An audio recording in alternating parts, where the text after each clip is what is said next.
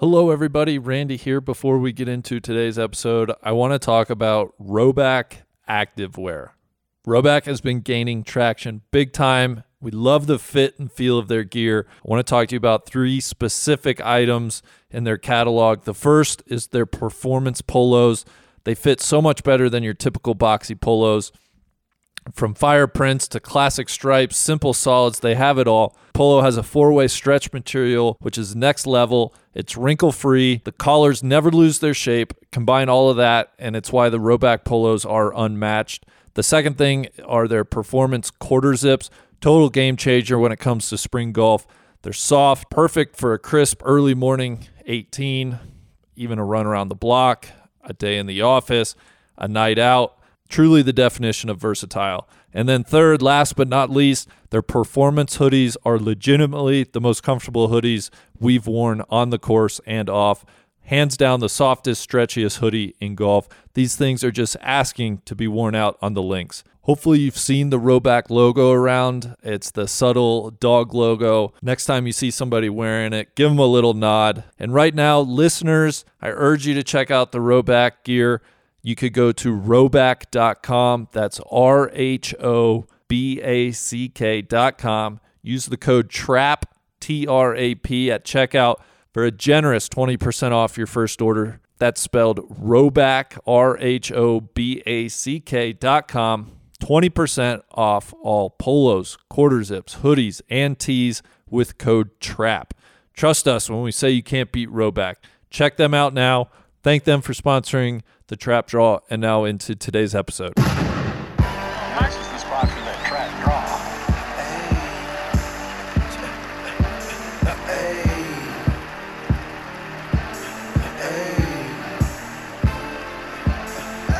I told him, straight drop this and ziplock that. Right on my waistline is why I kept that strap. I remember nights, I didn't remember nights. I damn near went crazy, I had to get it right. Now I'm your favorite rapper's favorite rapper. Hey, now I'm your favorite trapper's favorite trapper. The absolute truth, yeah, no joke. Who me, I emerged from the... Ladies and gentlemen, welcome back to the Trap Draw podcast. My name is Randy, and I have a couple of guests, neither of whom are TC, Tron Carter. But in fact, one of them is my other associate. He's a recurring member participant on the Trap Draw, and that is DJ Pyhowski. Mr. Pyhowski, how are you today, sir? I'm doing great, Randy. Thrilled to be back. As many people know, Tron is very vocally, publicly anti-music. It just hates music. So he was not a good fit for this podcast. So I'm happy to step in. Thrilled to be with you. Awesome. And that laughter you heard is none other than Mr. Ben Rector. Ben has a new album out, The Joy of Music. And I'll throw it to DJ here in just a second, but Ben's a good friend of ours in real life. We've gotten to know him through the golf world. He's an exceptional golfer. And we wanted to explore, I think, the craft of making music and obviously talking about his new album as well. So, DJ, does that sound about... Actually, before I throw it to you, DJ, hello, Ben. How are you today? Hello, Randy. I'm so good, and I'm so glad to be here amongst friends, getting to talk. This is a real treat for me. Well, thank you for making time. So, DJ, does that sound about right? I kind of want to toss it to you here, give you the ball, and almost let you host the rest of the way. Sure, that sounds great. I think, I'm thinking back to one of my favorite conversations, legitimately, no hyperbole, that I think I've had in the last couple of years is sitting out on the front porch of the Birdhouse at Sweetens Cove.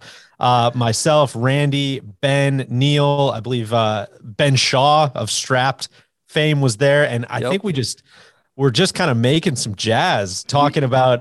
we just chopped it right up, man. Long form improv jazz, talking about the music industry. Just a completely fascinating conversation. Ben, I'm sure we'll get into this. Very unique perspective on this when it comes to publishing rights, when it comes to songwriting, when it comes to a bunch of different things. He just is a fascinating, thoughtful, interesting guy. So I thought that coordinated well with you putting out a new record. You touched on it. I know this is not really a golf podcast. Unfortunately, Ben's a much better golfer than both me and Randy, so he has those bona fides as well. So it's he's annoyingly good. Annoyingly good. No, Truly. no, you guys just gas me up. Is this a joke? Do I just leave after this? It's like I leave just feeling great about myself. This is awesome. And he's like, I've been playing for like 6 years. Like, I don't really even do it that much. I try really hard at it. I don't want to underplay. Like, I'm working very hard to try to be good, and I'm still not very good, but I appreciate you guys saying that. The only downside, just to balance the uppers and downers here, would be earlier that day when we were sitting at Sweetens Cove, Ben and I got beat. I would say worse than I've ever gotten beat in my entire life on the golf course. It was honestly like it was unreal. I was at some point I just became an observer to like history. I was like, I can't even believe what I'm seeing. This is the best I've ever seen people play golf ever. It was Randy and Brett Waldrip, who, if I may say, Brett, of course, a great friend of the program, played like shit on the bookends of that round of golf. Yeah. Horrible before, horrible after, and then just completely blacked out. And, it was just Ken Venturi stuff from Brett Waldrip. I think we got beat. It turned into like a 36-hole match. I think we got beat like 22 down or something like that. I mean, it really was that kind of a number. And it was like, I didn't feel like we played poorly, really. It was just like, we just got motorboated. It was like, this is a bad round for us. So Ben, good golfer, not, but it does go both ways. Yeah. What were the stakes there? I forget, what were we playing for that round? Chugging a White Claw, I believe was. It was. Well, let me step in here. It was. I have never shotgunned a beverage. Oh, that's what it was. Never have I ever. That came up, and I was like, I just didn't. I grew up like very straight laced and never shotgunned any beverage, and it was to shotgun. I think a White Claw. I didn't even know how to do it. I mean, I get served the videos on Instagram all the time, so I had that going for me. But it was the first for me. And you did it with a plum. I will say you performed quite admirably when the time came. Fun fact: the last time I shotgunned a beverage, also that time. You've been present for the sum total of beverages I've shotgunned in my life. I remember how much Randy was like sneaky wanting to shotgun. Oh, totally. Randy was like, oh yeah, I mean, I'll bet another one. I bet I can't make this shot, otherwise I'll shotgun one. And he was just so dying to do it. It really was like that. Up excuses for him to lose bets, so he'd have to do it. It became clear that I was going to lose, and so it was just a constant like, what if I shotgun one? It's like, that's fine, man. You're totally welcome to. I wasn't excited. I was like, I'm not stoked about this. I grew up on the mean streets of Marymount where shotgunning, we learned at a very early age how to shotgun beverages. Yeah. Never shotgun a beer. You're going to get many stories, of that and other sex, drugs, and rock and roll stories from Ben Rector. It's going to be about as wild as it gets, sadly. Yeah. If that one offended you, strap in. It's only going to get better. Well, so going back a little bit to kind of, I guess let's just start at the basic level. You are, what would you call yourself? Singer-songwriter? Is that the singer-songwriter classification? Yep. I bristle a little bit at the term artist. And I feel like singer-songwriter is like artist light. It's like, oh, you're like a working man's artist, Sure. I think that's right. I always say the same thing. Randy prefers artists though. So it's DJ makes me call him a filmmaker now whenever I refer to him. No. Auteur. Oh, wow. That's brutal. I'm like, DJ, we're just influencers. Quit making me call you an auteur. Remember we were doing that bit the last shoot we were on, whatever somebody was asking, like, oh, so what do you guys do? It's like, oh, we should start telling everyone we're filmmakers. That would be a good bit. So we did that for like a day. I feel like you could say that. Yeah. Well, we have enough gear now where it's pretty Bible. Anyways, point being, how would you describe your music to someone who's never heard it? Let's get into it. Yeah, here's the best part is I'm going to have an awful answer to this question, and I have an awful answer for people, which is I'm like, it's kind of like singer-songwriter, but it's really just pop music. And I should be able to give a better answer than that. Sometimes I'll give an addendum of like, it's like old pop music with real instruments kind of thing. And it doesn't seem like people are usually too interested in hearing any more than that until midway through, usually the round, they like have texted their buddy and then they're like, oh dude, what's the deal with this? But yeah, I feel like no. This guy's like, he has like a bunch of Instagram followers. 100%. Now I'm curious about this. Yeah. No, what's the deal, man? You like played, you got an agent or what? No, I think what it really is it's the best description, honestly, and this is not cool, is probably like what pop music sounded like 20 years ago. That's probably a good reference, honestly. Well, this album, I don't know if we want to move right to it, but it feels like it's a little step towards, more modern music. Is that fair? I think so, yeah. And I think, yes, I feel like I've always liked older stuff, and it doesn't like the last album was kind of like 80s all the way, and this is it's not as specific of a time period, but it's a little bit of a 90s vibe in there. There's some hilarious features which you guys played a central role in. I should go ahead and tell this story, probably. Sure. Can I do that? Yeah, of course. It's on my meticulous agenda, but I can adjust on the fly. Well, okay. I feel like it's also a good representation of what the album is sonically. Okay, good. Well, please. A good lead in. So the two references I made for some of the songs, this song Snoop Dogg is on, and it's kind of like a chopped up like piano loop thing, if you can imagine that, listeners. And then the other reference for some of the songs was Sister Act, not a joke. That's that was such a good movie. It is. Hand to God, one of my favorite movies growing up. One's the GOAT, but two's not bad. Yeah, I the engineer at the session with the church choir, I was like, he's like, "What are we going for?" I was like, "Sister Act." I want this to sound like the credit scene of like a movie from like 1990. I don't know what that is for. That's probably a terrible guess. But anyways, so so one of the songs, there are a number of features on the record. They're hilarious. It is Snoop Dogg, Kenny G, Taylor Goldsmith of Dawes fame, and then Dave Koz. And so Snoop Dogg came together.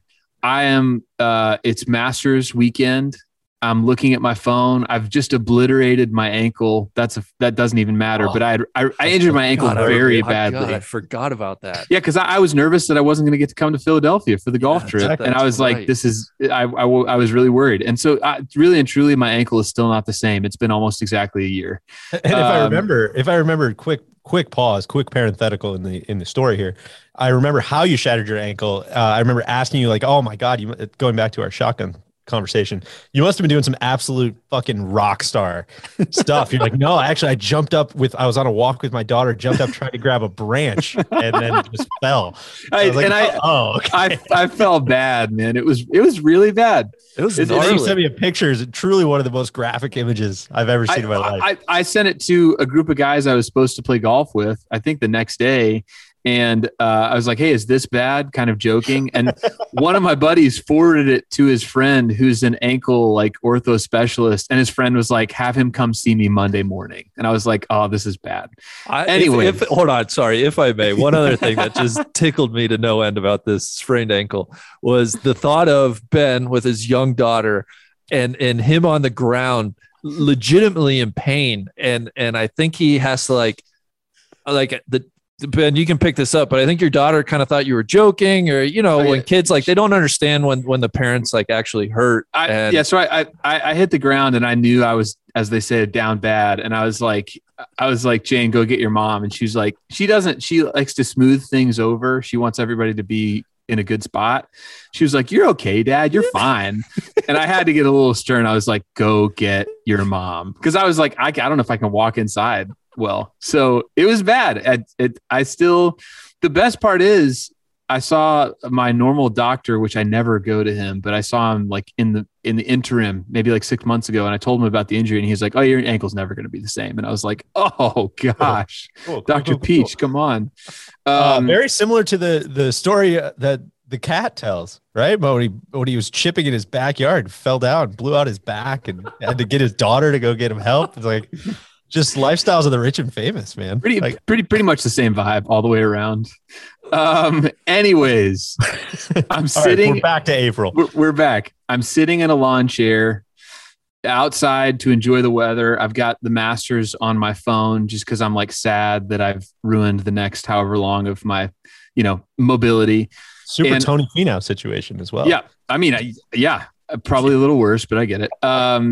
But I'm watching the Masters and, in between I'll get a little bored or like, I don't like the group as much. I'll check out Instagram. I check out Instagram and what do I see but a no laying up post and I've got my sound on, and I hear this song, and I just immediately, like, it melts my brain. It's like the coolest piano riff ever, and I immediately start, like, I'm kind of like freestyling ideas, which that doesn't happen very often. That's not like a thing that happens. Like, I hear music on Instagram and I'm like, I'm going to write a song over this. So I texted you and I was like, what is this song? And you were like, oh, let me check. And you sent it to me. You were like, I got it off MusicBed, which is a site that I am also on for micro licensing. And I figured if it was MusicBed, I probably knew the people who made it, because there's a lot of people on there, but it's a lot of people that I would know in similar circles.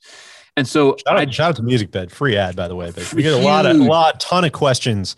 I constantly, let me just address them all right now. I get so many messages like, oh my God, you got to post a soundtrack for that. Post the sound. What are all these songs? Boom, boom, boom. I'm like, yo, they're all just like royalty free stuff from MusicBed, man.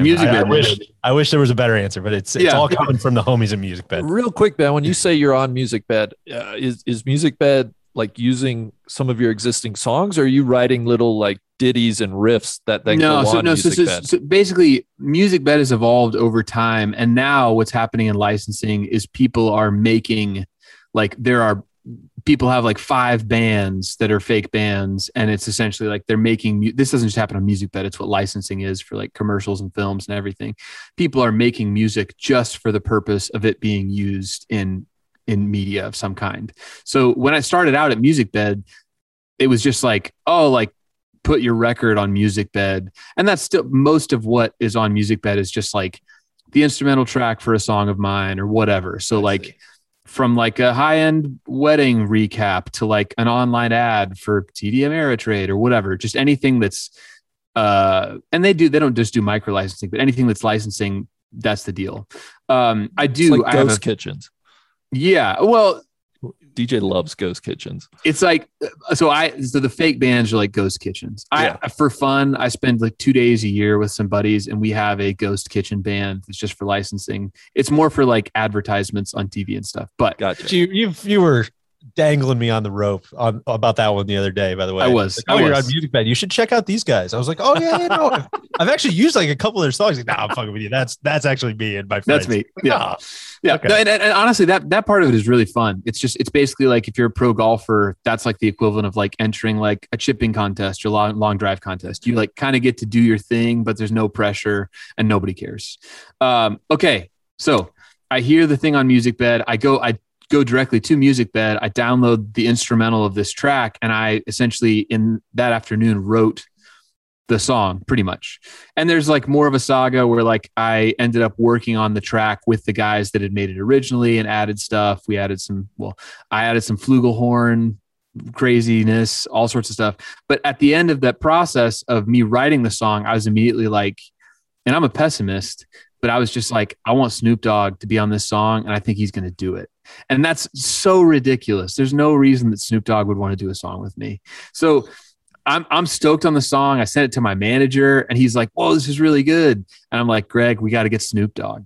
So basically, literally, my fanhood of and friendship with you guys in the NLU pod is the entire reason that the song Sunday with Snoop Dogg exists. If I wasn't a fan, that song wouldn't exist, and I wouldn't have gotten to do a song with the one and only Snoop D-O-double-G. So here and here we are now.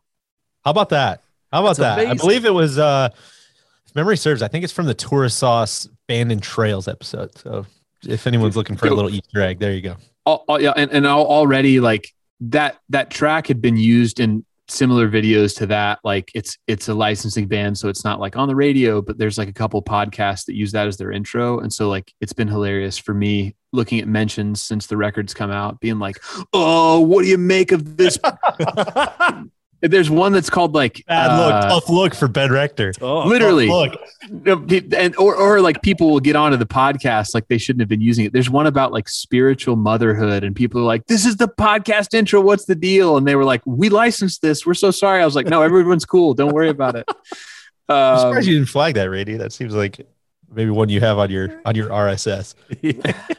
Randy's I gotta catch up with a lot of my back catalog. Well, it's COVID. I think it's just kind of put it behind, but yeah. So that's the deal. So the new record is like there's like kids choir, church choir. It's just like a hopefully like jubilant fun music. That was the goal, with the aesthetic of kind of like a little bit throwback pop. Yeah, that's the deal. There's some feels too. Sorry. Yeah.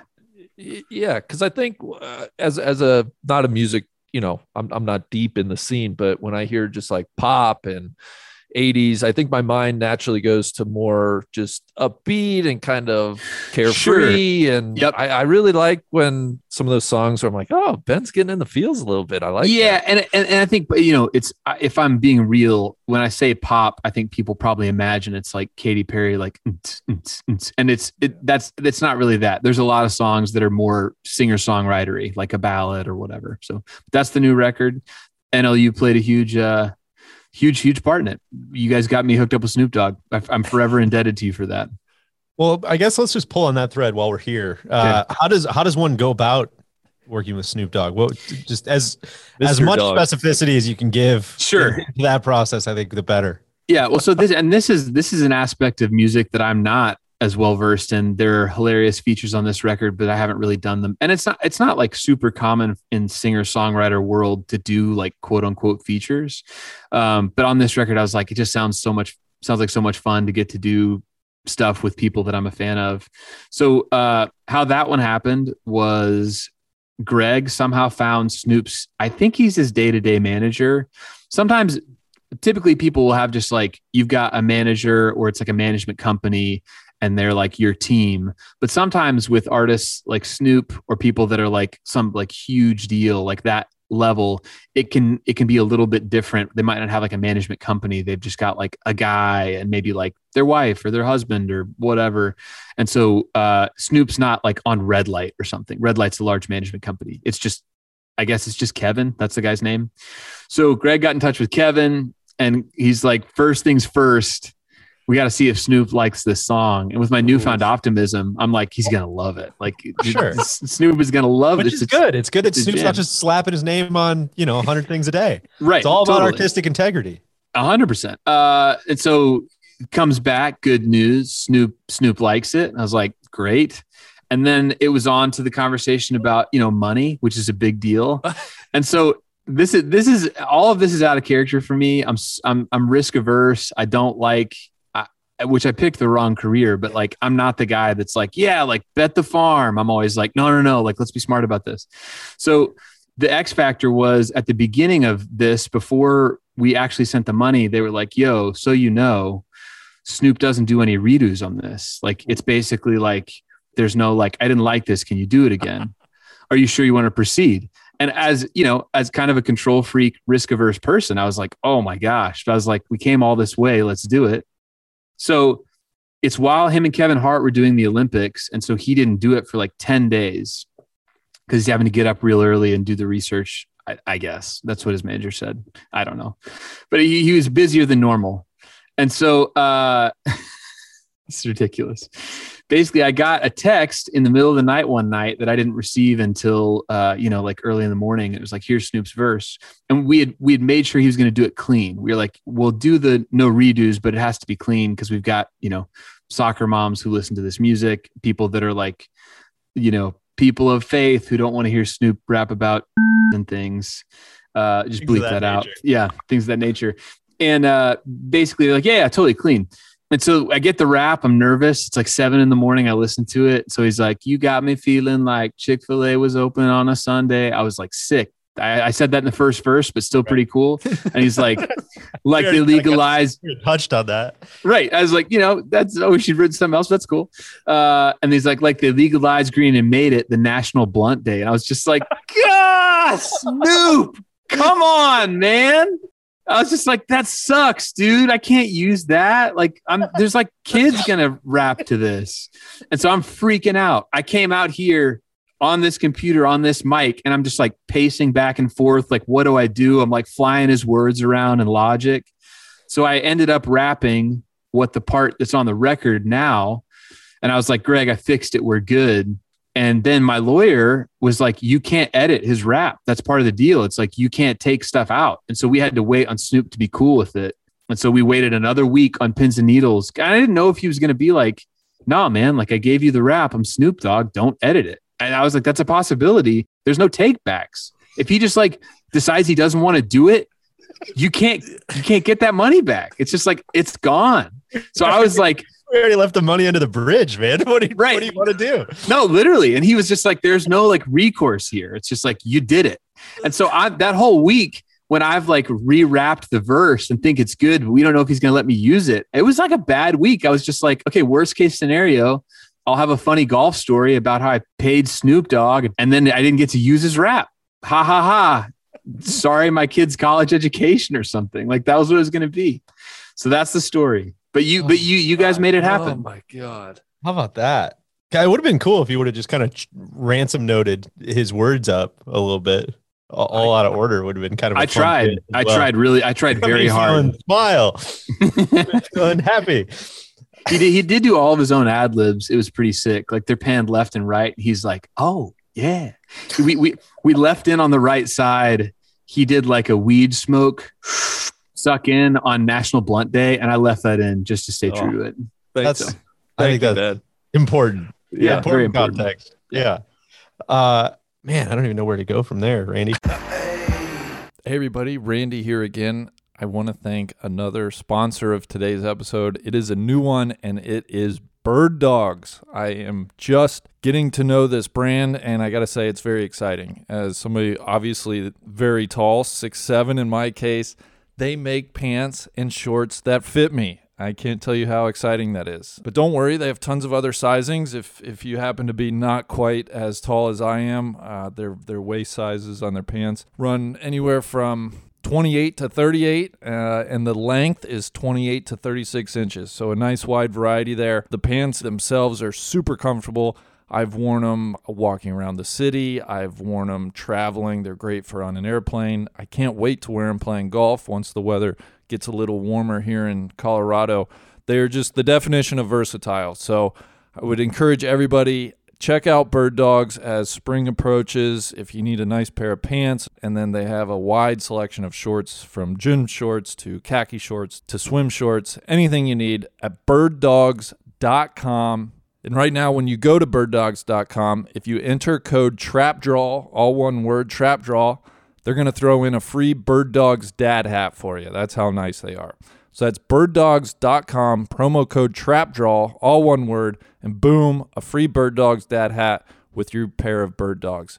You will not take these things off, I promise you. So excited to have them as a sponsor of the Trap Draw. And now back to our episode.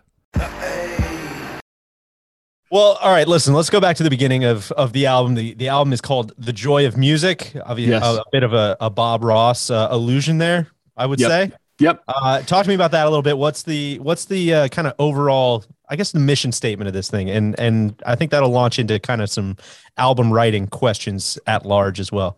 Totally. So the kind of like mantra behind the record, and this also is going to sound super trite, but this is actually kind of like the place that I was at. Honestly, probably similar to a lot of like golfers you guys talk to. When I started doing music, I was like, I really love this. This is so fun. And then as it starts to go a little better, a lot of other things like crowd in and can take the place of just your enjoyment of it. It becomes like, honestly, it's a grind. It's a lot of travel. There's a lot of like managing of people, and there's a lot of risks you're taking. It's just like, it gets further and further away from what you started out loving about it, if it goes well. Because like, I love writing songs. That's like my favorite thing to do. And the better things go, the less time I get to spend writing songs, because I'm doing like shows or recording or have to like do PR stuff. And so, yeah, Off the Trap Draw, cough. This show, podcasts with people I hate. No, I mean, yeah, you know how that goes. And so basically, I had just made peace with like, yeah, like it just isn't going to feel like it did when you're 18 again. Like, this is just part of life. Get over it. Like, do the work. That's fine. And your ankle's never going to be the same. My ankle's never going to be the same, man. So jog how you can jog. But so basically, when the pandemic started, I had already made a record. I made like 7 songs. We did them in LA at East West, like the coolest studio ever with the coolest band. And then the pandemic hit, and I didn't have anything to do. So I just started writing. When I'm home, I write every day anyways, but I started writing with like no real agenda. It wasn't like, when am I going to the studio? When am I going on tour? It was like, I don't know when anyone's doing anything. And so the songs that started coming out were just like from a different place. It was a lot more freed up. I wanted to take risks. I wanted to like push my boundaries, and I wasn't really as afraid of failing. And so honestly, the record is about me like falling in love with music again. And it's not necessarily only applicable to like guy falls in love with music. It's just more about like, I really fell in love with like the craft and the process again. I was like, I'm doing what I love every day with no expectation. There's no like, because songwriting had started to become just like the first like Rube Goldberg thing. It was like the like domino to start the process.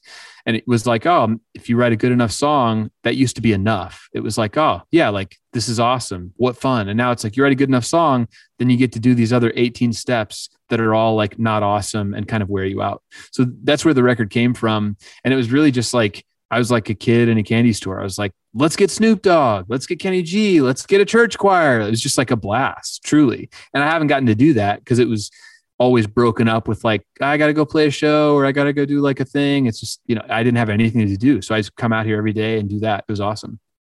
Can you, and you don't have to do the whole story, but for folks listening and even my own benefit, can you kind of talk about your history with being an artist, a singer-songwriter, how it started, how it developed, and kind of how the path that got you to where we are at present? Yeah. So basically, I graduated college in 2009, and that was kind of like there was like a trade-off happening between the old music business and the new music business. It was kind of like in early 2000s, and there was Napster and stuff, but it was still like major labels. That was they were kind of the gatekeepers of stuff. The internet was breaking it up a little bit, but when I was in college, iTunes was really taking off. And so like before the internet, the gatekeeper of getting your music anywhere was a record label. It was like, you're like playing in bars, or you're like signed to a label and you're in Best Buy or whatever. And like maybe on the radio. But basically as iTunes took off, the number, one of the biggest functions that labels did was distributing your music that you weren't distributing anymore. It was just like, Randy, you could right now like do a 10-second rap and upload it to every DSP right now. So basically like I made records in college. I played like 200 shows while I was in college. Just like every weekend I would go play at like the Kappa Kappa Gamma Walkathon or whatever. And then the next time I'd come back and like play the club or bar in that college town. And so it grew enough to where it was like, oh, this is what I'm supposed to do for a job, made records and like would put them on iTunes. And it was a great model for me because if people cared about it, they would go pay $10 for a record and I would get 7 of that. And like, that was a good model. And there was a lot higher ceiling than there used to be for independent artists. And a lot more people were doing music independently, where it's like basically just instead of a record label funding your record, you fund it and you kind of like do whatever you want to do. And then it's on you to promote it and tour and stuff like that. So that's how I got into it. And really like with the change in the landscape of music and the internet, we talked to major labels on every record, but just didn't end up signing with anybody because it just didn't make sense. And honestly, like singer-songwriter music, the music that I make, it was kind of like waning in popularity. Like at the beginning of my college career, that was like VH1, You Ought to Know, like Jason Mraz and like whoever else. It was like James Blunt. Literally, it was like white guy with a cool voice, kind of plays guitar. That was like pop music. And I was like, this is perfect. Here I am. What a time to be alive. What a time to be alive. And then world. Right as I'm kind of like sort of graduating college, it's like, it's not that cool anymore. And that kind of like, it's not like totally fallen by the wayside. It's just not really the main thing that's happening. So those two things happening simultaneously, iTunes kind of like blowing up in popularity, the internet changing the game, and honestly, record labels' willingness to like dump a ton of money into like new singer-songwriters. That was like, the crossover that was happening when I graduated. And honestly, like things were growing enough for me that I was like, oh yeah, like I want to try to do this on my own. It feels like people like this. And I like having creative control and feel okay about like funding my career. So let's do it. So really it just grew step by step, and it's kind of like one-to-one growth. It was like, if there's 100 people and they all tell one person, it's 200 people, 400 people. It was like that. So I think most people think careers in entertainment are always based on like some like lightning strike moment and an explosion. And my career was really just more like, I don't know. It was like a restaurant chain becoming a regional chain, becoming a national chain. It was just like slow word of mouth. And so, yeah, that's really like how we're here now, just slow growth. And like it's now like in the world of major labels, but I still technically on my label. So I'm still technically independent, but I'm not like a DIY anymore, really. Which I think is really interesting too, in that, not to get too wonky into the nitty gritty stuff, but we've talked about, I think that's part of that conversation I referenced earlier was like talking about our business model and your business model and how like weirdly similar they almost are. And that you have you might not be the most well-known artist on the planet, but the people who know you go really, really, really, really deep, which I think is similar to how we're kind of set up. Totally. And I remember we had that conversation. I think for me, especially with public stuff, people I think always look at width as the measuring stick. It's just like how many people know about this. And I feel like a great marker for like how good something is actually depth, like how much people care about it. And so definitely I would say my career is probably deeper than it is wide, because it's like name recognition, like me versus like some dude.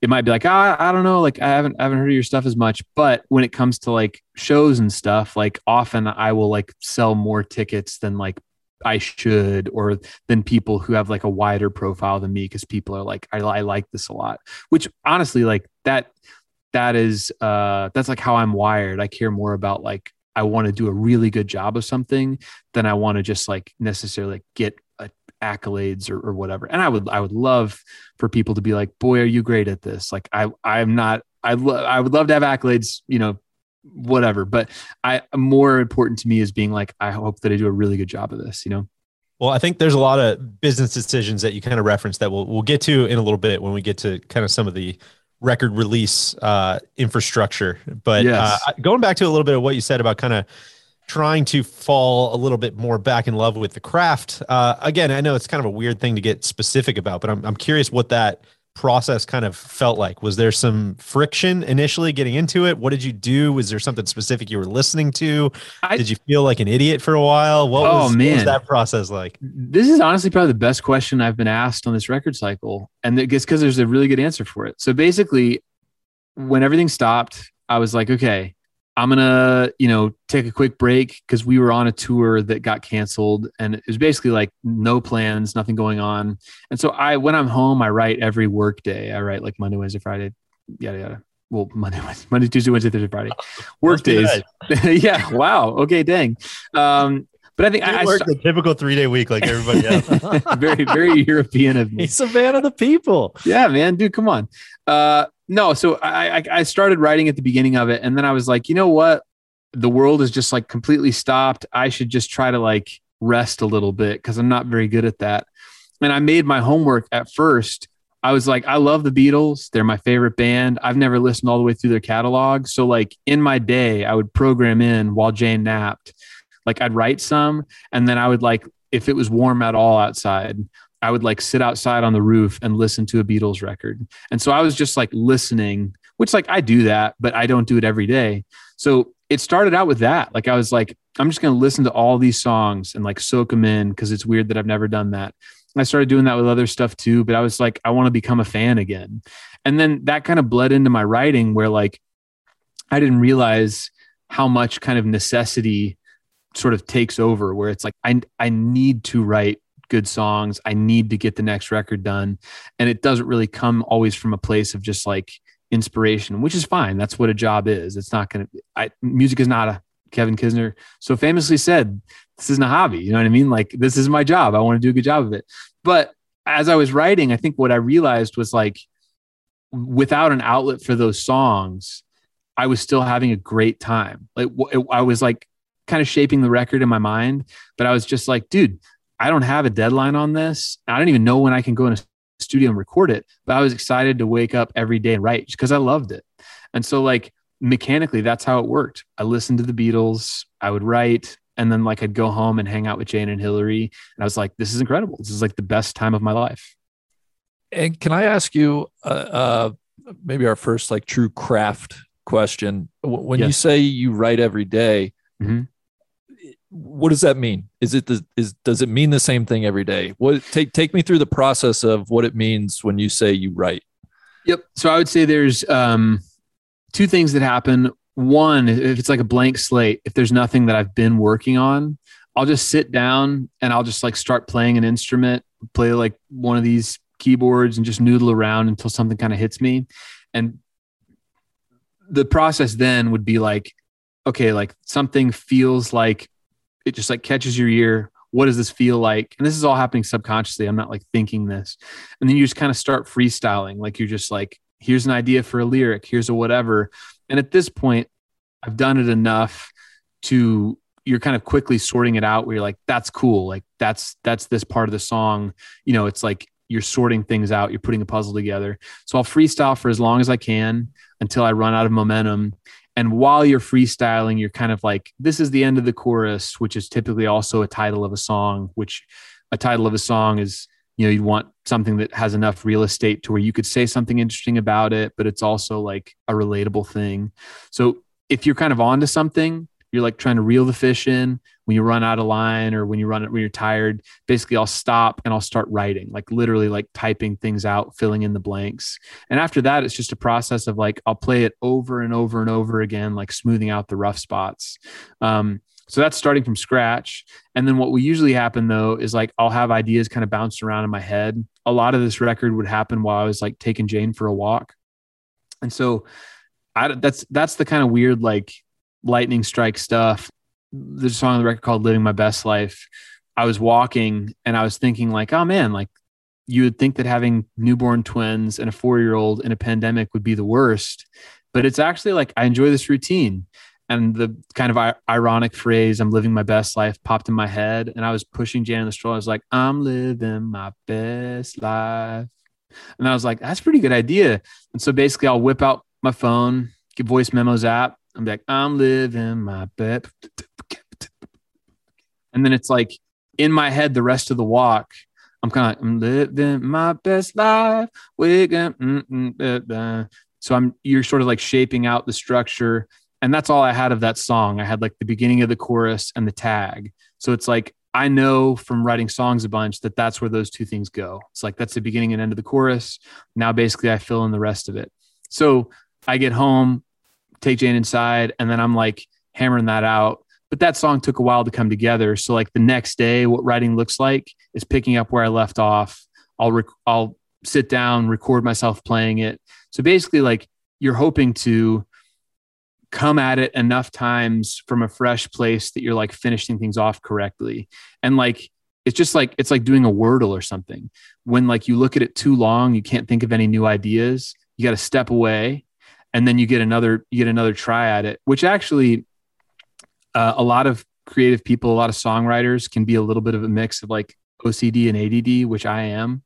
And that's actually kind of like, it's a disadvantage in some ways, but it's an advantage in songwriting because like I'm ADD enough to where like I'm going to have, 1,000 tries to get that song right. Cause I'm like in the shower, I think of it again. Literally it's running through my head all the time and I'm reapproaching it, but I'm also OCD enough to where I'm like, I will try 10,000 times if I have to get it just right. So that's what writing looks like. That's the two types of writing that I would do. And sometimes you have a co-write, which somebody will just come over here and sit down. You'll talk for 30 minutes and they'll try to write a song. So that's what it looks like.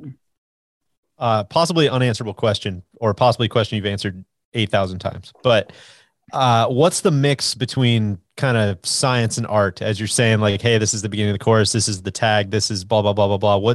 What's that mixture feel like to you? And then also what's kind of your, when you're deciding whether this is good, worth pursuing, this sounds good, this works, this doesn't work. What's the North Star kind of answering that question? That's a really good question. And I think you've probably picked this up. I think like in analogies a lot. So the best description I have for that is this. So whatever you're into, like whatever your thing is, like a pro golfer could like watch you or I swing a golf club and they're going to pick up an incredible amount of data about our swing because that's what they do. And they know the difference. They know like subtle differences where like I might look at a golf swing and I know some of it, but I'm just not picking up as much information.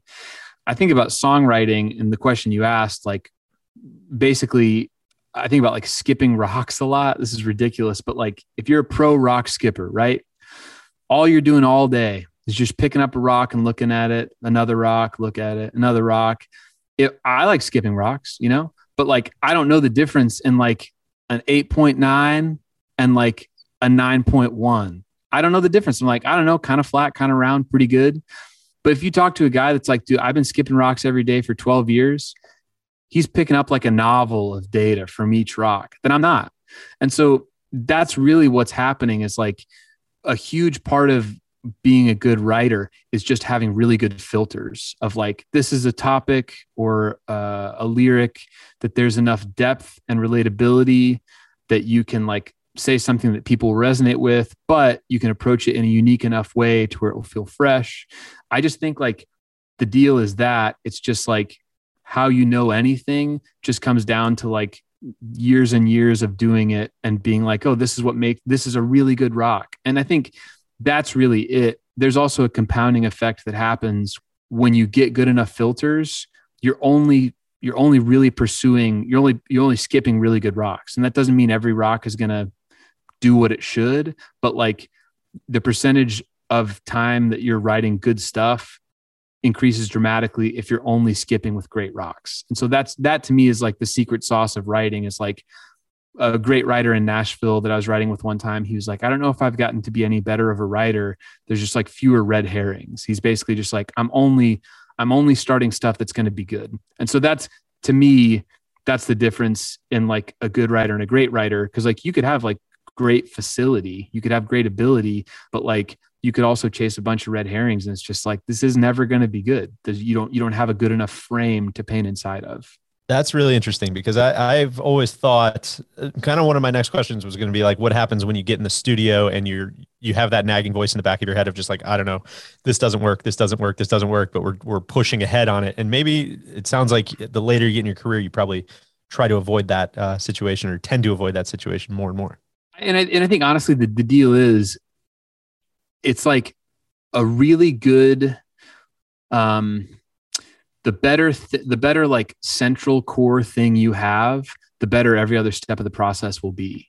Like part of the reason that like local bands recordings don't sound that good, it's not, people would be like, oh, I don't have the money for mixing, or I don't have like good enough players or whatever. It's like, no, really, like it's not a good enough song that it pulls itself together. Like that's why like when someone it could be like not a very good bar band, but when they kick into like Sweet Caroline, it works, man. And you know why? Because that song is like just a juggernaut. Like it cannot be stopped. It could be played by like middle schoolers and you'd still be like, bah, bah, bah. Like it will not be stopped. And so basically like, I think every step of the process is a lot easier, where it's like having a repeatable golf swing. It's like, dude, like you could be off, you could be kind of like not hitting it that good, but you could scrape it around because the face is controlled all the way through the ball. And even if you hit it thin, or even if your timing's off, it's like, if you got a good golf swing, you're going to golf pretty good. So basically like if you write a good enough song, all the remaining steps from recording to mixing to mastering, you know, all those parts of it are way easier because it's just hard to mess up. And if a song is like not that good, every step after that is increasingly difficult. Really hard to record a song that's not very good well, because you need to put a bunch of stuff in it. And it's harder to mix songs with a bunch of stuff in it because the mixer's like, I don't have enough room. I can't do it with this many stuff. It's really hard to master a bad mix that's got a bunch of stuff in it. It's just like, if you have a good idea, that's going to do all the work for you. Randy and I were on a shoot recently that'll become public shortly. And I remember something, it was with a team, and something the coach wrote on the board really stuck with me was you don't rise to the level of your talent, you fall to the level of your systems. Ooh, very that's good. Very similar philosophy there, which I thought really crystallized it. And that's not to say also that like there are good songs that are hard to record, but in general, the better a song is, the more it just like, it's honestly, dude, it's like magic. Like when a song is really good, it literally asks for specific things from each person in the process. It's not hard to come up with a good guitar part for a good song, because the song's just like, hey, like this is what you do, dude. It's like, you can't mess this up. You just come on, like just do this. And a not that good song is like a riddle. It's just like, how do I like, what does the bass do here? It's like, well, I don't know. But like a good song is just like, you know what it does, man. Like it just fills itself in. Can I, oh, this might be a really bad question. I don't know. But when you're talking about a great song and there's like an inevitability to it, what, in terms of like the actual music of that song or the lyrics, like where do you place the most weight? Or is it like those two aspects coming together are what help create like that inevitability? Yeah, I think it's like a sliding scale where it's like probably always going to be a marriage of both, but like a huge amount of like magnetism on one side, like the best. A great example would be like a lot of Max Martin stuff or like that kind of vibe, the like Swedish pop stuff. It's like musical haiku. It's like perfect musically. And it doesn't matter that the words are almost gibberish because it's basically just like so good. So like Backstreet Boys, I Want It That Way, not everybody's favorite song, but it was a huge hit where it's like, I don't know what that means. Fundamentally, if you gave me $1 million and you're like, what does that song mean? I'd be like, no idea, but it's a pretty good song. And if you look at it, like the like melodic structure, the cadence of the lyrics, the parts, like they're all really good. And so if it's like incredibly magnetic on that side, the lyrical content doesn't need to be quite as good, but generally like for a song to really work, both things are going to have to like work together. It's a lot like a golf course would be like, you know, is Pebble Beach a great golf course or is it near an ocean? It's like, well, honestly, it's kind of both, but there are sliding scale versions of those things to where it's like, you know, Pine Valley, what a golf course, not the most beautiful scenery, but it's such a good course that it can overcome that. And there's a lot of courses that are next to the ocean. That's like, is this a good golf course? Like probably not that great, but it's beautiful, you know? And then one semi-related follow-up. You're talking about developing these frames in which you can write and create within. A question that occurred to me when you were talking about all that was, at what point do you write for the audience as opposed to writing strictly in a selfish manner of something you want to say? Does that make sense? Yeah, totally. I think that probably comes down to like a type of artist thing. Cause I think, you know, there's always the like kind of joke and like cred music about like selling out or whatever. I think that's probably a better question for a band that's like super into like avant-garde weird stuff. Cause there's probably a lot of tension for them of like, we want to have people enjoy this kind of, but also like, we don't want to, whatever.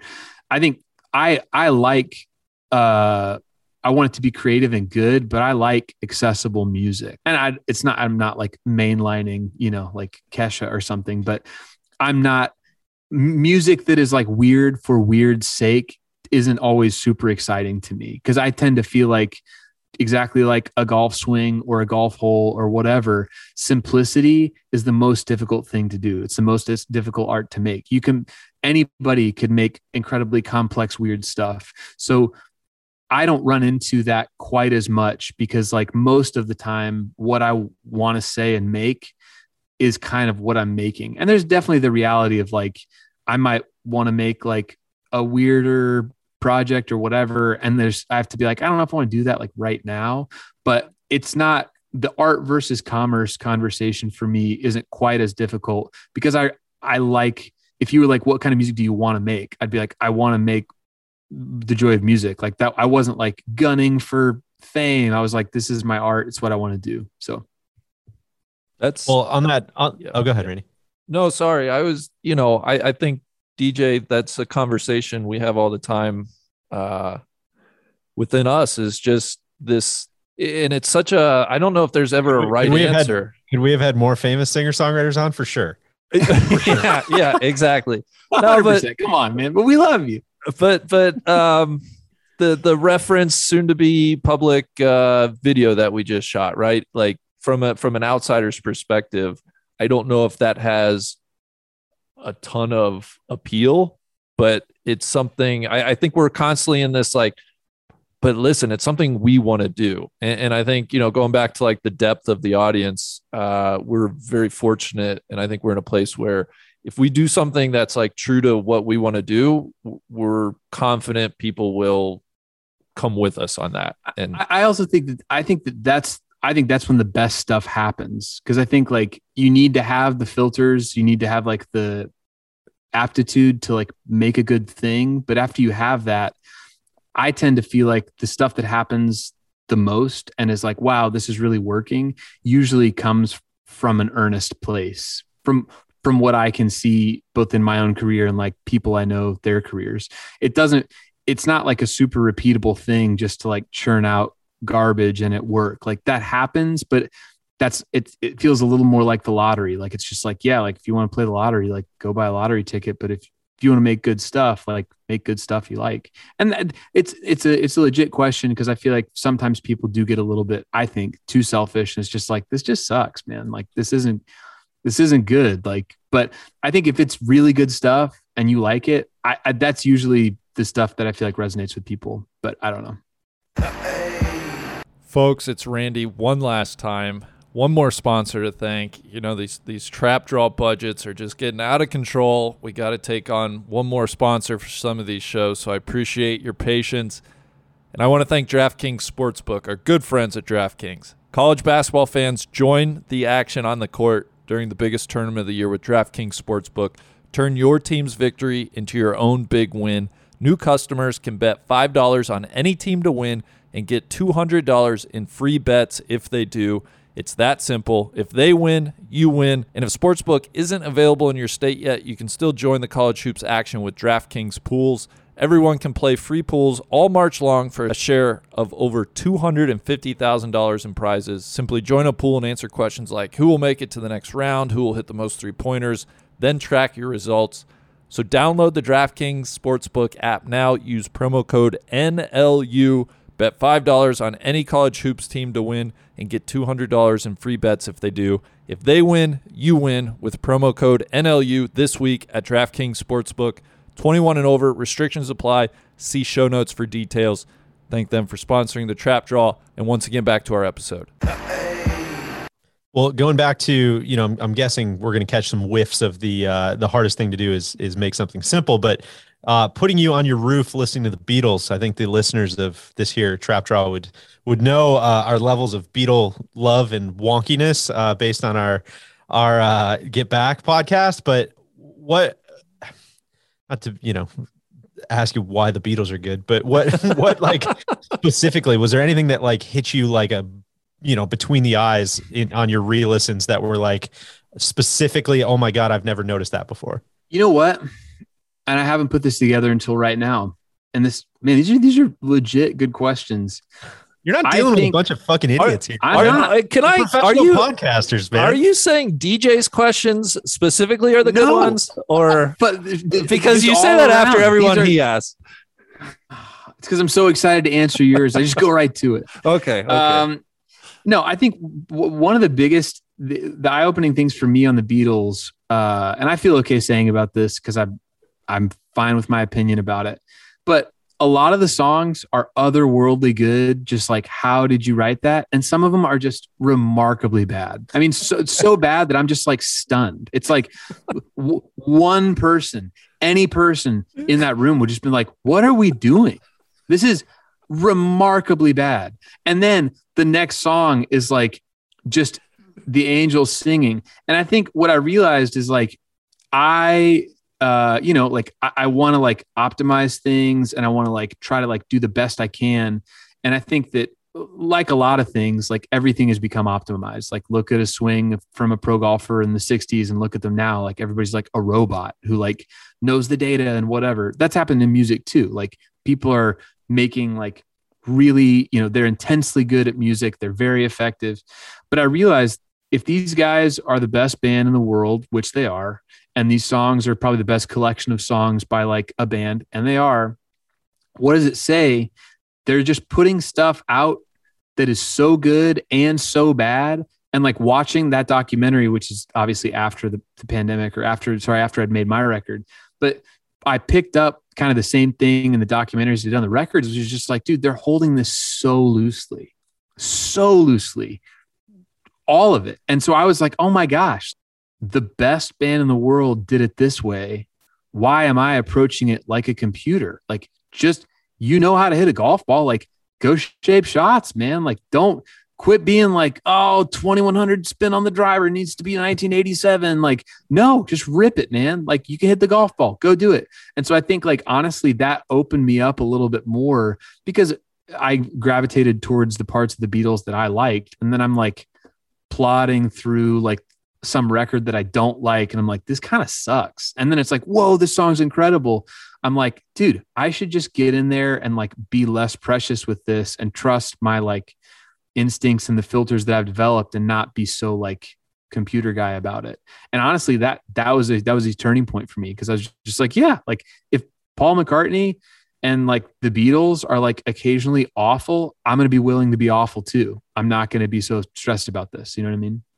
Totally. That was by far the biggest takeaway from that doc for me, was just like, oh my God, these guys, no, they're not like, you know, they're not, they didn't map it all out before they got to the studio. No. They're like kind of stoned and just like throwing stuff against the wall. And it was kind of hard it was kind of hard to watch for me a lot, man, honestly. Like, I wanted to jump through the screen and punch everybody and be like, focus. What's wrong with you? And like, dude, the level of like, your time is running out, guys. Come on. I know. I mean, for real. And they just be like noodling and kind of whatever. I just want to be like, Ringo, play the same kick pattern. Come on, man. John, leave or start playing. And Paul is just like, what's wrong with you people? But yeah. Ben, that there is awesome wisdom in that answer. I'm just sitting here like that was really, really extraordinary. And, Thanks, and I man. think, I'm not just saying that. I think that's honestly, I don't know. I don't want to like tie everything back to us, but just, I know that's kind of the, you know, the two sides we're approaching this from a little bit, but I feel that a little bit, DJ, and stuff we do where we don't, I think we've been blessed to like not hold stuff too closely or to not take ourselves too seriously. And hearing you explain that, Ben, it kind of like crystallized.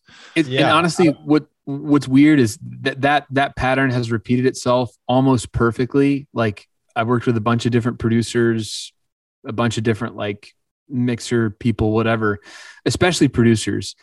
The higher level the producer is, truly, the like less anal they are about stuff. Like, I went over to England and worked with this like super legendary guy for like, we worked on 3 songs together to see if I wanted to do a record. And this is years ago.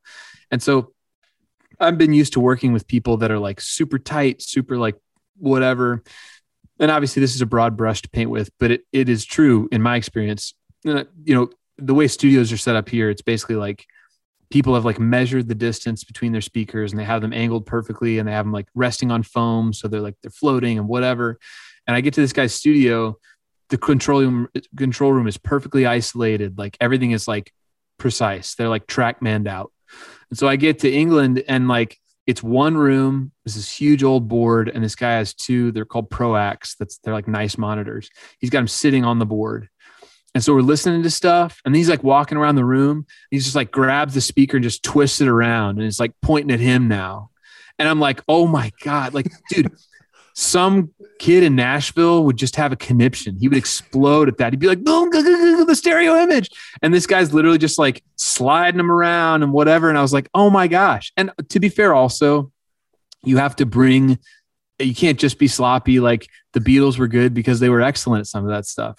But it's interesting, like, it's almost like you know what to care about. Like, those guys at higher levels as producers, they are anal about some things, but it's not the things you'd think. It's not about like there's like a little bit of a rattle in the kick drum. The engineer might be anal about that. They're more anal about like the feeling of the song. Like, this is too fast. This is half a BPM too fast.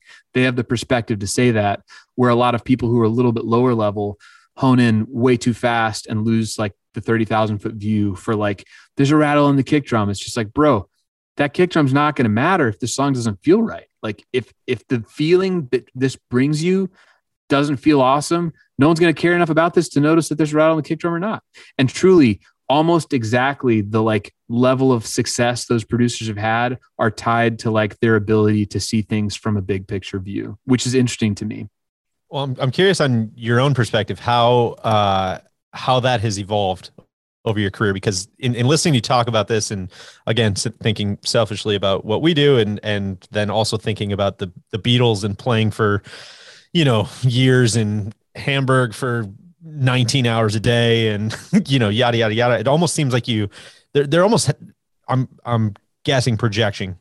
It almost seems like there's an inflection point in your career where you hit this point where you almost kind of graduate, right? And it's, you almost hit this like point where you can hit a button to almost release some of the barnacles and kind of leave behind what's important. I don't know if that's been your experience or not. I think to me, I think it's more of like a sliding scale where it's like, I think you have to go through, you got to go play in Hamburg for 19 hours a day to develop your sense of like, when Malcolm Gladwell was like, yeah, 10,000 hours, they played together for so long. I was like, man, you should ask the musician, because they're not great musicians. What they developed was learning like what mattered in a song and like what feelings mattered and like, chord structure, that stuff. It wasn't that they played, physically played their instruments for so long because they weren't that great. I think to me, it's just a sliding scale of like understanding what to be anal about and what not to be anal about. And so I am probably too anal. I'm probably too up close. I'm making like a zillion mix revisions. I'm like changing things a decibel at a time. Like that's real. But at this point, I am more trying to unwire that part of it and realize like, hey, like this part doesn't matter as much, but there are certain things that it is absolutely worth like going super deep and being super granular about. I think the difference in me now and me when I was 20 is I hope that I know what those things are, where I was just like that about everything. And now I'm like that really intensely about some things, and other things I try to be more hands-off about. And I'm still probably too hands-on, but like, I think it's just more about like knowing what hills to die on. And those hills, it's like, oh bro, like I'll be here all night making this part right. And other stuff that maybe I used to be like, nah, like I need to really make this right. I'm just like, that doesn't matter. You know what I mean? Yeah. It's a bit like Snoop leaving the blunt smoke in. That on that point, I will not compromise. I'm going to have to fix that one. Yeah. And I think too, it's like, it's almost like if you get that stuff, if you get the big stuff right, in a weird way, you don't have to worry as much about the other stuff because it fixes itself. DJ, doesn't this remind you of the mindset of the coach that you referenced who had the saying Yes. on the blackboard? I mean, very much so. It's just the ability to focus and hone in on what matters. Feels like one of those recipes or secret sauces that you can take into any walk of life. And if you get that right, then success will follow. Yeah. And I think that's the deal is, I think that is hard to understand is like, it's not just about one thing being better. It's like when the important things get better, it's like I said earlier, there is a compounding effect where it's like, oh, now you're more productive because you're wasting less time on stuff that doesn't matter. It's like hones itself in if you're doing the things that matter. Right. Well, I wasn't really expecting to delve deep into the exploration of the theory of creativity, but this has been a thrilling conversation. If you got some more time, I'd love to ask a couple more questions about the actual process of putting an album together, putting an album out, all of those things. Let's do this. So first question, how do you know when it's time to start an album, and what does that process look like? It kind of depends. I have the last couple records before The Joy of Music done it in 2 batches, just because what'll end up happening is like, if I'm not recording the songs immediately, I'm kind of like, a lot of my RAM is taken up tweaking little things about the songs.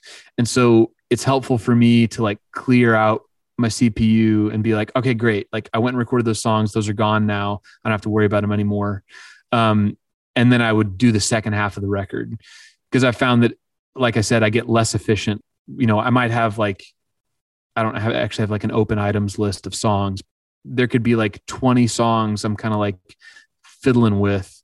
And the truth is, not a lot of those 20 songs are probably going to be like, this is the best song ever. And so if my RAM is taken up messing with a song that isn't that great, it's better for me just to like kill it, and be like, I'm done with it. So when you know to go record, I don't know how to really gauge that. I feel like usually when you start writing, you kind of like have like a couple temp poles or maybe even like foul poles where it's like, here's the bounds that this record's going to be, like, this is as far this way, this is as far this way. And you start to fill those in a little bit. And like, that's a process too, where it's like, oh, hey, there's a lot of upbeat songs, maybe lean into some more like thoughtful, like interesting, like introspective things, or vice versa. And when you kind of have a good mix of those things that feel like they belong together, usually it's time to go record those things. But for me on other records, it's usually been in 2 batches, because when I didn't do that, my creative output slowed down a lot because I was just spinning my wheels on like working on the arrangement of a song that, you know, is like song 12. And it's like, I don't need to worry about that. I need to, like, my time is better spent trying to come up with like better stuff. You try to write songs off the record. So yeah, that's as probably as good as I can put that. Is just, you kind of start to have a sense of like, oh, this is like a body of work. Let's work on it, record it. And for you know, people who have never recorded an album, talk to me, like, get nitty gritty. What is the process of that like? So you have a song that you've written on at home on the piano behind you. Yep. And you're taking it. Okay, now we're going to make it for a record. What is that? What is that like? Okay. So a lot of people now so basically everybody has recording software now. It used to be like recording equipment was super expensive and only like really nice studios had it. And so you had to go in there, block out time, record. Now, like, everyone's just doing stuff on their laptops with like software instruments and like singing into whatever mic. But I've purposefully tried to stay out of the demoing your own songs game, because I feel like I know myself that I'm a little bit too OCD to be able to not worry about, like, I'm going to want to go all the way. And then I'm going to spend like 10 years being like passable as an engineer or producer. It's like, I don't want to do that. I'd rather just stay good at what I'm good at and then go work with someone who's a great engineer and not like have those streams cross. So what will happen is I'll write a song.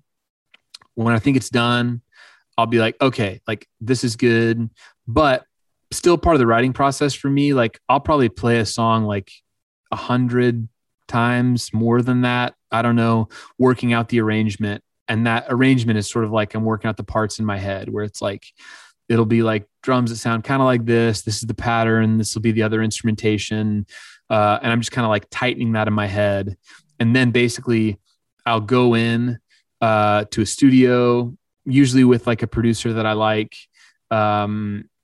That's more important than the studio itself. It's more important for me to be like with like a person that I can work well with. So the guy that I worked the last couple of records on is named John Fields, very talented guy. And the joy of music is a little different because it was all made remote. But like, before I did that, basically I'd go up to Minneapolis with half a record's worth of songs. Take Living My Best Life, for example. I come in and I'm like, this isn't actually what happened because we did it on Zoom, but if I had done it in real life, this is how the other songs happen.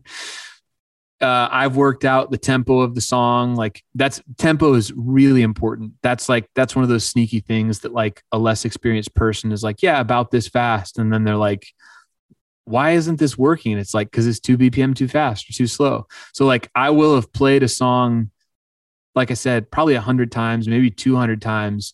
And I've like played it to a click, and how the vocal sits is really important, like how the delivery is. So basically like, okay, this song is at 98 or 98.5 BPM. Like literally, like you start, like you'll do half BPM stuff, whatever, 98.5 BPM, turn on a click. I'll go in and I'll play like piano vocal just to get a map of the song. You got a piano vocal, sweet. And usually what you'll do is you'll kind of like rough in some other stuff just to basically be like, here's like the shape of the song. And if you're gonna do it with a live band, which is what I usually do, you don't want to get too much stuff on there. You want to leave room for like what's going to happen.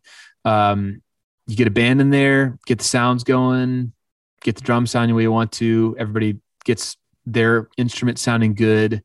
You give them direction, some amount of it. Sometimes I'm like, play exactly this thing. Sometimes I'm like, this is the shape I like. Get their ideas and then hone it in from there. You do live takes of the song, play it through like 6 times. And inevitably, like some of the ideas you had won't work because it'll be like, oh, like this snare drum in this room just doesn't communicate the same as I thought it would. So let's try another drum, or we're going to change the drum part a little bit. So you get all those parts congealed well. You troubleshoot the areas that aren't working, and the band goes home, and John and I will sit and edit, and it'll be like, yeah, I like this fill better. We'll fly it in. Actually, let's take the bass out of the second verse, mute it. And then it's just like piece by piece doing all that stuff, layer by layer. And after that, usually him and I will like add other stuff. And then it's just a zillion rounds of like little imperfect tweaks where it's like, you know what? The sample we used for the kick drum was better than the kick drum ever was. Let's just take the recorded kick drum out of this and just use the sample. Literally, you're just honing all the instruments in like that. The last thing you do is usually vocals. I used to do this differently, but now I sing a song like 3 times and that's it. Cause that's the best stuff. And it kind of gets worse after that. If there's a part of the song you need to redo a bunch, sing it a bunch. The only part like that for me usually will be literally like the first line. And that's because like you're all in your head. And it's a very, in the studio, there's not a lot of inherent momentum, but in front of people, it's easy. Like you're just in like a flow state. So like you're swinging free, hitting the ball good. But in the studio, it's like, you've like got like the swing dots on you. You're like mapping your swing and thinking about it weird. So what I do to outsmart the first line jitters is I will, at the end of it, if we don't have it good enough, I'll run the first verse or just with a click, and I'll sing the first line like 20 times, just like over and over and over. And usually a couple of those will be unconscious. That's like, that's it. That's the one. And so usually what's happening in the 3 takes vocally is like, I'm keeping track of each take in my head. And I'm like, second verse is best in second take. So we'll go in, you comp the vocal, and that's it. And after that, it's mixing. Let's get into mixing. Okay. So I'm like on the edge of my seat. I'm like, yo, yeah, what's mixing? Okay, great.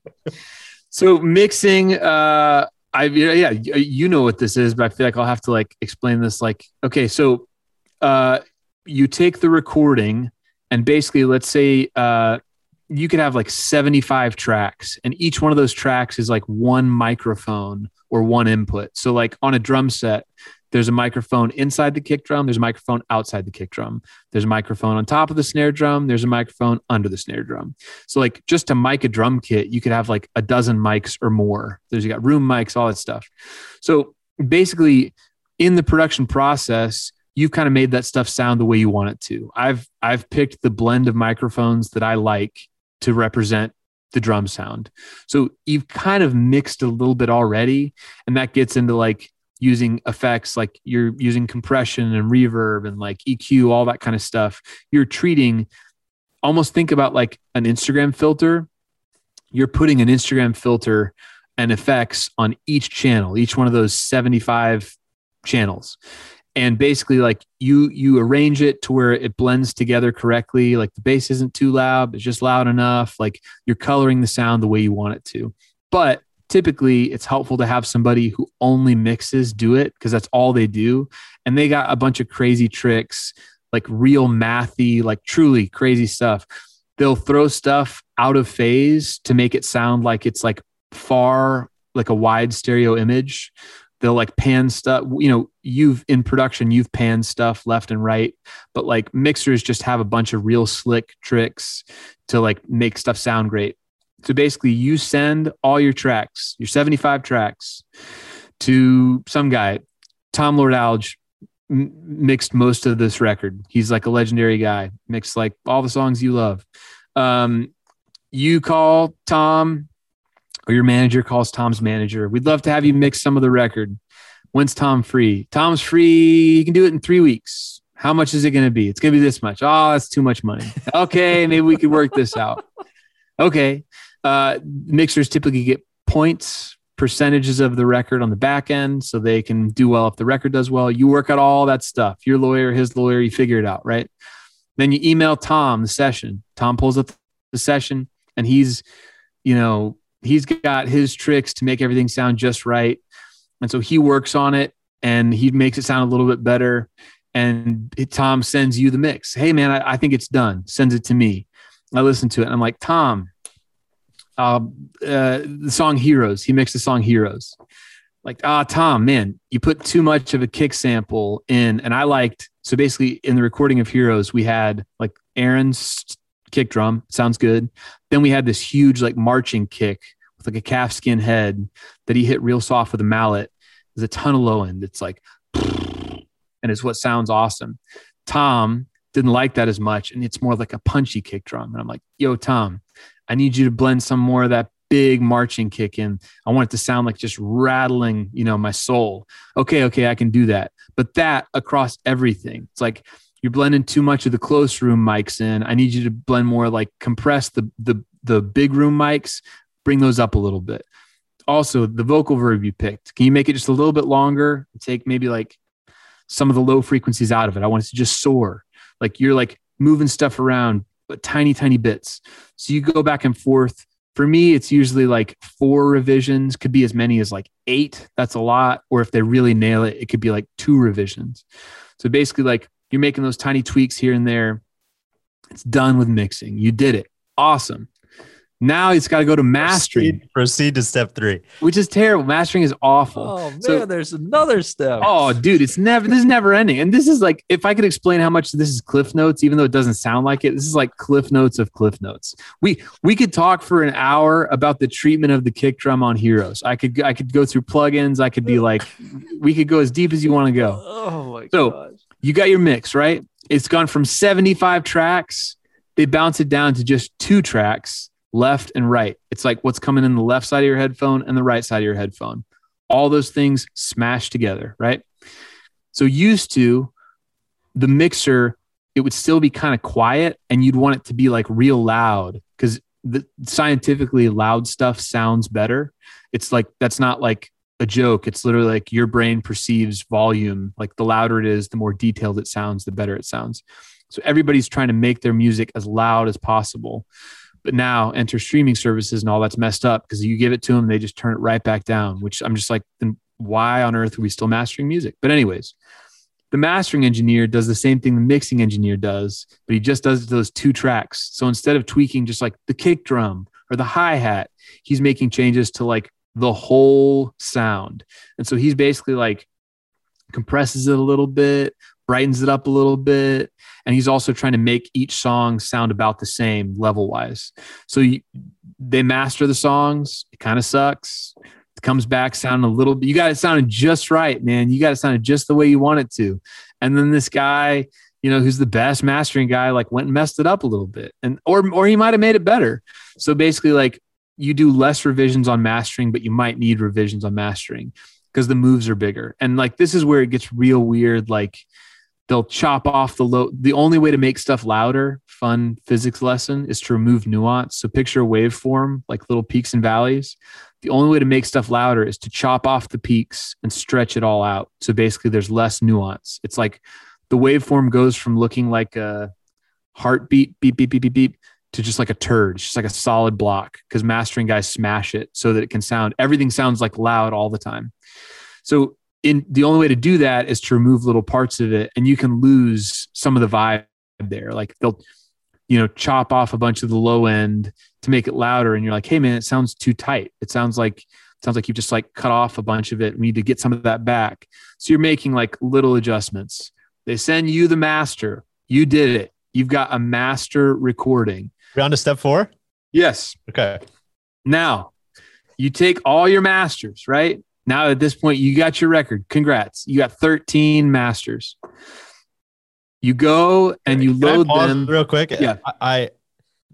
The fact that anybody would ever make an album of more than like 4 tracks is just beyond me at this point. Yes. Imagine coming out with, Chinese Democracy or something like that. Just some massive track list. It's just it's crazy. As you guys say, some real sickos, man. It's like these real sick people involved. Is this part of the optimization with technology?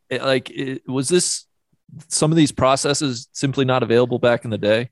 Yeah. So basically, back in the day, everything was literally tape. So it's like essentially people would mix the record like pretty much. They wouldn't always do it in the studio, but like there was less control. And like if you wanted to make a change, now, like you can just like bleep bloop, like open up the session and everything pops back up.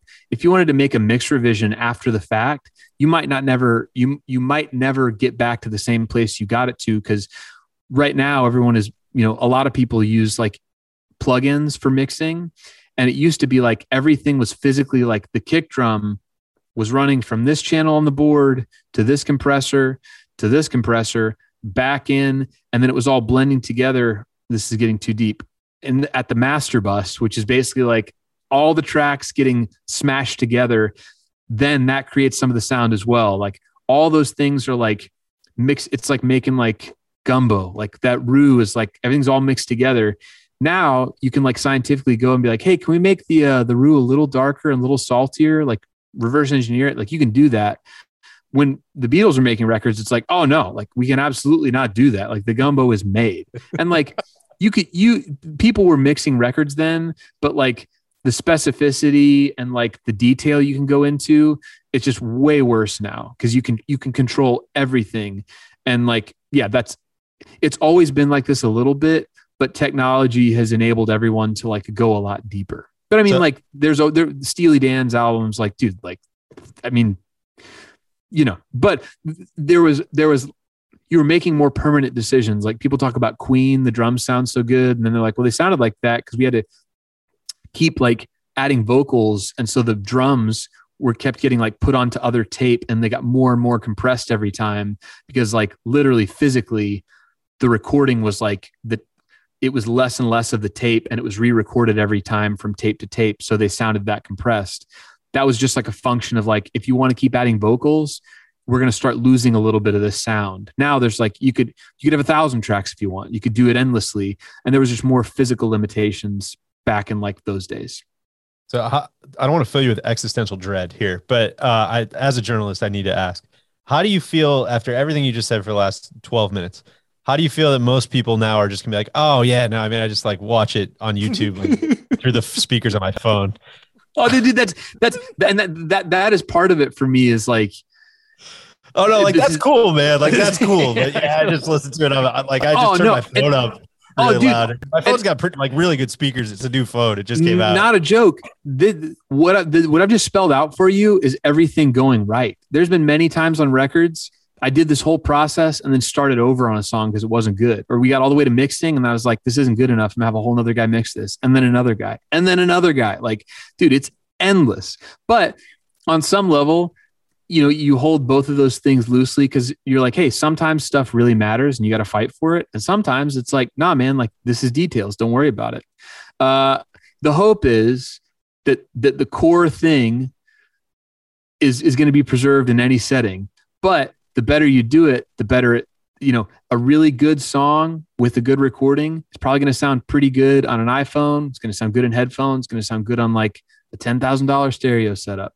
So some of that is just like the craft and you want to do it as well as you can. And some of it's like kind of matters, man. Like that mastering tweak that I made on like whatever song, like it actually sounds better on iPhone speakers because of that. It's just, but it's an endless process of knowing what's important and what's not, especially at the end. It's not great. Are you a wonk on how you listen to music? Like, do you have to listen on specific headphones, or are you like a big audiophile guy? No, I've actually purposefully tried to listen to music the way that normal people do. I'll listen to a song like on my iPhone because I think the more that you make things with that filter in mind, the better it is. And it's like I don't ever want to make music that's like, well, you got to listen to it with like this setup because it's like, dude, no one's going to hear it like that. So it needs to work on your iPhone. And so because of that, I try to take music in normally. But like, I mean, I'll listen on nice stuff sometimes, but I try to approach music as a fan. You know what I mean? Randy, you got any questions? Otherwise, I'm going to keep moving. No, I kind of cut off the process of the album here. Okay, so we've got we've got all of our mastered tracks. We're ready to go. We've got the name. We don't even have time. We're not going to get into the artwork. No. We're not going to get into the track listing. We're not going to get into any of that stuff. No, don't do that. There's a lot of music videos. That's a whole other don't do it. Other thing. Don't do that. We're not even. That's another podcast. Yeah. So now we want to put the record out. This is an 8-hour conversation, but it's into like 4 minutes. How does licensing, publishing, things of that nature? How How do those shake out for you as all your tracks are finished and mastered and ready to go? You're ready to put the album out into the world. Okay, start the timer. The publishing is the IP of a song. So it's not the recording. It's just essentially like the idea of the song. So that's separate. And then the master recording, the 13 masters we have, that's the other side of it. So basically that's your master side and that's your publishing side, right? So you load the songs. If you wanted to do this and you weren't going to sign to a label would do this for you. But if you don't sign to a label, you go to TuneCore or DistroKid and you literally just upload your music and they will distribute it to the DSPs, Apple Music, Spotify, yada, yada, yada. You work out a release date. Then the real job begins of like, okay, like figure out how to like tell people about this album, et cetera, but we're not getting into that. So basically like that part is relatively easy. The X factor is after you've gone to this painstaking, like deep effort, each streaming service like ingests it differently and they have their own algorithms for like what they're going to make it sound like. So it essentially gets mastered again by Spotify, by Apple, by Amazon, by everybody. And it's literally like a crapshoot. The best masters in the world can't really tell you how it's going to sound. They're just like, hope you like how it sounds. Like Spotify will like turn it down 4 dB. Oops, so sorry about that. Apple Music will be like, oh, like the bass sounds better, but doesn't on this song. It's just like you have used, and you can't control it, man. You're just like, I came all this way and now you're just going to like do whatever. So now you got your music on iTunes, you got it on Apple. Let's say somebody wants to license it. Somebody wants to like use it, whether that's like in a Toyota commercial or like on a video for the No Laying Up podcast. Usually they would head to your publisher and be like, yo, we want to license this song. Let's work something out. But I own my own publishing. I don't have a publishing deal. And I've decided to do that because it's financially beneficial for me to do that. And I don't need the money that they would give me to subsidize my like writing career. Yep. Go ahead. For context, what split of artists kind of do that? Is that rare? Is that common? It's rapidly changing. I would say similar. It's similar to record deals. Like probably most known artists, it's more common for them to have a publishing deal and to have a record deal, but less and less. I'm probably you would assume if you didn't know me that I was on a major and that I had a pub deal, but I don't. But it's not like that's completely unheard of. It's more common than it used to be. But like most of the time, people will have a pub deal or a label deal. And I've kept my publishing and my master recordings because I keep all the upside. If you sign to a major label, they'll give you some money, but they own that asset forever and you'll never get it back. It's just like if you sold your podcast and they're like, cool, like we'll take this forever, but we gave you a little money. You'd be like, no, I want to hang on to this because I think it's going to do good. And then we get into the Taylor Swift conversation. Exactly. That's what I was going to ask. Are you angling to sell all this to private equity one day? Is that the play? I sold my old records to private equity already. Really? Yeah. Oh, hell yeah. A joint venture between Morgan Stanley and a Canadian hedge fund, which is now called Tempo Music Investments. How about that? God, that might need to be another podcast. Holy smokes. I love that you asked that thinking I was going to joke about it. I was like, no, man. All like indirectly part of Team Rose. I mean, Morgan Stanley. All the people that, well, they don't own it anymore. All the people that you're seeing sell their catalog, it's like, that's what everyone's doing. There's a bunch of banks rushing into the space and like investment sort of like groups that are like buying up music. And so all the musicians are like very sick. Why? What's in it for them? Thank you. That's Why? So why? I'll tell you why. Basically, they've run the numbers and they feel like streaming will continue to grow in popularity. It'll be more and more profitable. And they're going to create funds or the ability to invest in music, and the returns will not be correlated to the stock market at all. Sorry. So that's their pitch. They're basically like, this isn't oil. It's not an asset forever. It's literally just like throwing off cash flow and it's not tied to anything. And that's appealing to them. And then I think honestly, just like anything else, like it kind of got hyped up with the rise of streaming, and basically everybody was like, oh, we want in on this. So they're all coming in and offering like what feels like kind of crazy valuations. So if I had signed to a label, I couldn't do that. I couldn't sell. And so because I own my own stuff, when they were like, knock, knock, knock, do you want to talk to us about this? I was like, yeah, I'd love to talk to you about that. That's why they're doing that. So I don't remember what the question was. I think Oh, it was man. why. Yeah. So I think you nailed it. Yeah, I think you nailed it. Okay, well, I do want to talk. Oh, go ahead. No, you go ahead. I was going to say, I do want, that makes a lot of sense on the publishing and the upside there. I do want to talk about the marketing aspect of it a little bit because, internet, man, total game changer in the space. And I think that it's just been interesting watching, obviously you're a friend of mine, so I'm watching it much more closely than I would if X band put out a record. Right. But talk to me about, you got to kind of put out one single at a time. You got to slow drip stuff. You're doing a film for this. You're trying to make sure you're on, certain Spotify playlists. Like, talk to me about some of that and how it's kind of changed for this record versus maybe 10, 15 years ago. I would say, it has changed more in the past like 2 or 3 years than I feel like it changed for a long time before that. Basically streaming has changed the game and you're doing everything you can to get on the best playlists you can, marketing, etc. In general, you're trying to do your best to tell all of your fans and people who are peripheral fans that your music is out and they should check it out.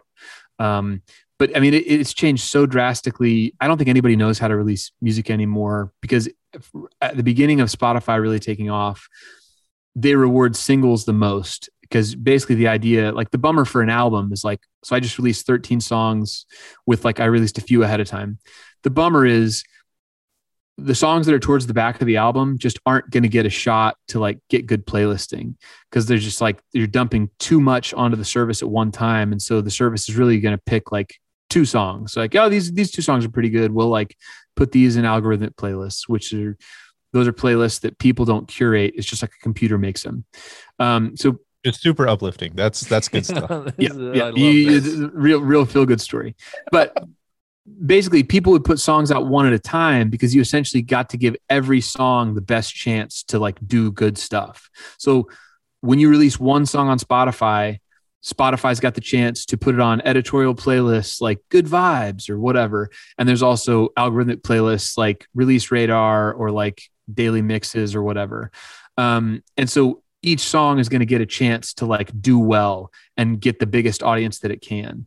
And so the idea with doing one song at a time or waterfalling or dripping stuff out is basically you're hoping to build your listener base every time. And people felt and still feel the best way, if you're just into it for monthly listeners on a streaming service, that's the best way to do it because every song that hits is going to get put out into all of those spheres. It's going to hit all the playlists that it's going to hit versus if you dump 8 songs at once on Spotify, like I just did, 7 of those songs are only going to be heard by people that are I'm searching for this song. I want to hear Cliches with Taylor Goldsmith. I can't wait to hear that song. Otherwise, Cliches is going to be track 10 on my record and my fans will know it, but people who are peripheral fans might not go that deep. So the idea behind doing one song at a time is you give each song a chance to do well. So in this current ecosystem, I'm curious if you compare and contrast these two things that, I remember you put out, you've kind of put out some other singles. I know you have holiday stuff. And so you've kind of done a bunch of different stuff. I'm curious of the things that have kind of popped, the things that have done the best.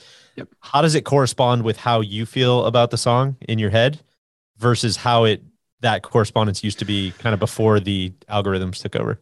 I think, I feel good about my gut feeling on what people will like as far as if it was hey, Ben, rank in order people's favorite songs off of this record. I feel like I could get kind of close to that. Maybe not. But that part of it is usually pretty close. That's the Skipping Stones conversation where it's oh, I think people are really going to like this rock. But I guess what I'm trying to get at is how much of it is outside of that control. You know what I mean? How much of it is connected between those two things. So basically, and kind of the bummer of what music is now is essentially there are certain types of songs that are just never going to get that wide. there's never going to be like a wide song. Like there's a song of mine called Men That Drive Me Places that is a favorite of a lot of my fans, but I knew the minute I wrote it, it's like, it's never going to be probably on the radio because it needs to be on the radio. Like it needs to be a certain kind of song. So it's probably never also going to be like super playlisted because like, if it's not like an acoustic love song or whatever, like they don't have playlists for like great songs about the meaning of life with a piano. Like if they did, I'd be like, this is probably going to do pretty good on that playlist. So you're essentially playing like two games. One game is like make the best art you can that you just think people will love. But then you also are a little bit playing the game of like, what can I do that I love that's going to fit a little bit in this hole? That's like, this is a song that could be on the radio, could also be playlisted on Spotify. Like when I wrote Living My Best Life, that's a good, like both worlds thing. Cause I think it's unique enough that people will be like, this is kind of funny and I like it, that it doesn't feel like total, like awful, just garbage, but it's also universal enough, both in its like aesthetics and also like lyrical content, that I could see it fitting on radio or like a number of playlists. And as luck would have it, Spotify shined down upon me and put me on a bunch of playlists that were good, and radio stations are now starting to play the song. The only issue is like, there are songs that I actually think, oh, like probably the general public might like XYZ song more. There's just not an avenue for it. No one is ever going to play Men That Drive Me Places on the radio. It's just not going to happen. But I think if you made everybody in America listen to that song, they'd probably be like, this is a really good song. And that's kind of some of the bummer of like, just like every other industry, there are fewer and fewer decision makers and there's a lot less nuance. So you're just getting like, you're essentially getting the bomb and gouge of music is what you're getting. Where a long time ago, you're having people shaping shots. Like James Taylor, Sweet Baby James, wouldn't see the light of day now. Like he could be 18 right now and release that song, and it would be on like today's singer-songwriters if he had a good manager, and nothing would ever happen. So that's a little bit of the bummer, is just like you're kind of playing both of those games at the same time. And you have almost no control over what works on a playlist or doesn't. That's just like thumbs up, hope that it kind of gets lucky. Yeah. Phew. Infinite accessibility to publishing with no control over what pops. Yeah. Is a cool place to live. Super cool. Yeah. Well, that feels like a, I always like ending on a down note. That feels like a good spot for me. You got any questions for us? No, I want to play golf again sometime. Randy, you're coming to the show in Denver, right? Hell yeah. Okay. Well, we should try to play golf before then. Would love that. I was going to say, I apologize for not doing it up front, but benrectormusic.com is where folks can go. You have on the internet. It's on the internet. You have www.benrectormusic.com. You have vinyls there available of your new album. You have all the tour dates there. Just a lot of good, fun information if people want to check that out. Yeah. Anywhere else? Question on that front. What's the most lucrative way a fan can support musicians? Is it buying a concert ticket? Is it buying a record? Is it streaming? It is in order. It would probably be buy a vinyl, buy a concert ticket, stream music. But honestly, dude, I feel like what people don't, this is the most inexpensive thing for them to do when they like something, being like, hey, like I like this, to their friends and followers, dude, that's more valuable than any of that stuff. Cause right now the record is like growing faster than other records. And that's just because people are like, boy, do I like this record. Like that, honestly, that's super helpful. And I think people don't realize that, but people that have like, I got 100 followers, every time someone like posts a story and it's like, I really love this record, here's why, it's like probably 50 people saw that and they're like, oh, cool, I might check that out. But yeah, I think like if you're like all about supporting, buy a vinyl, that's huge. And a concert ticket also. I mean, concert ticket's probably more lucrative than a vinyl, but there's more cost involved. Rainer, are you going to buy a concert ticket or are you going to? No, Ben told me he'd give me one. Yeah, Ben told me he'd give me one. So right. I'm gonna, he was really nice about it. He was like, should I get a ticket or should I just grovel? And I was like, you should grovel. And he's going to claim the gas shortage is why you can't buy a vinyl as well. Good conscience. 100%. And well, I don't pay for the Spotify like premium. So I don't know. I just watch on YouTube, man. I don't know. No, I feel like people are super kind when they ask stuff like that, but I'm just like, on it, you can do whatever you want. Ben, this was a true thrill. Went a lot of directions I wasn't expecting to go, which is always a thrill to talk to you. I feel like it's deeper than I expected to go, but I enjoyed it. Dude, honestly, truly great questions. Mostly you, DJ. Thank you. Oh, I agree. Darn you. I knew that was the case. I'll echo what DJ said, man. Ben, you're smart. I didn't even know you were that smart, man. I've known you now for a couple of years, and you have great wisdom, and I love hearing you talk about the craft and the process and what matters and what doesn't. So I thank you very much. Nice is the spot for that track draw.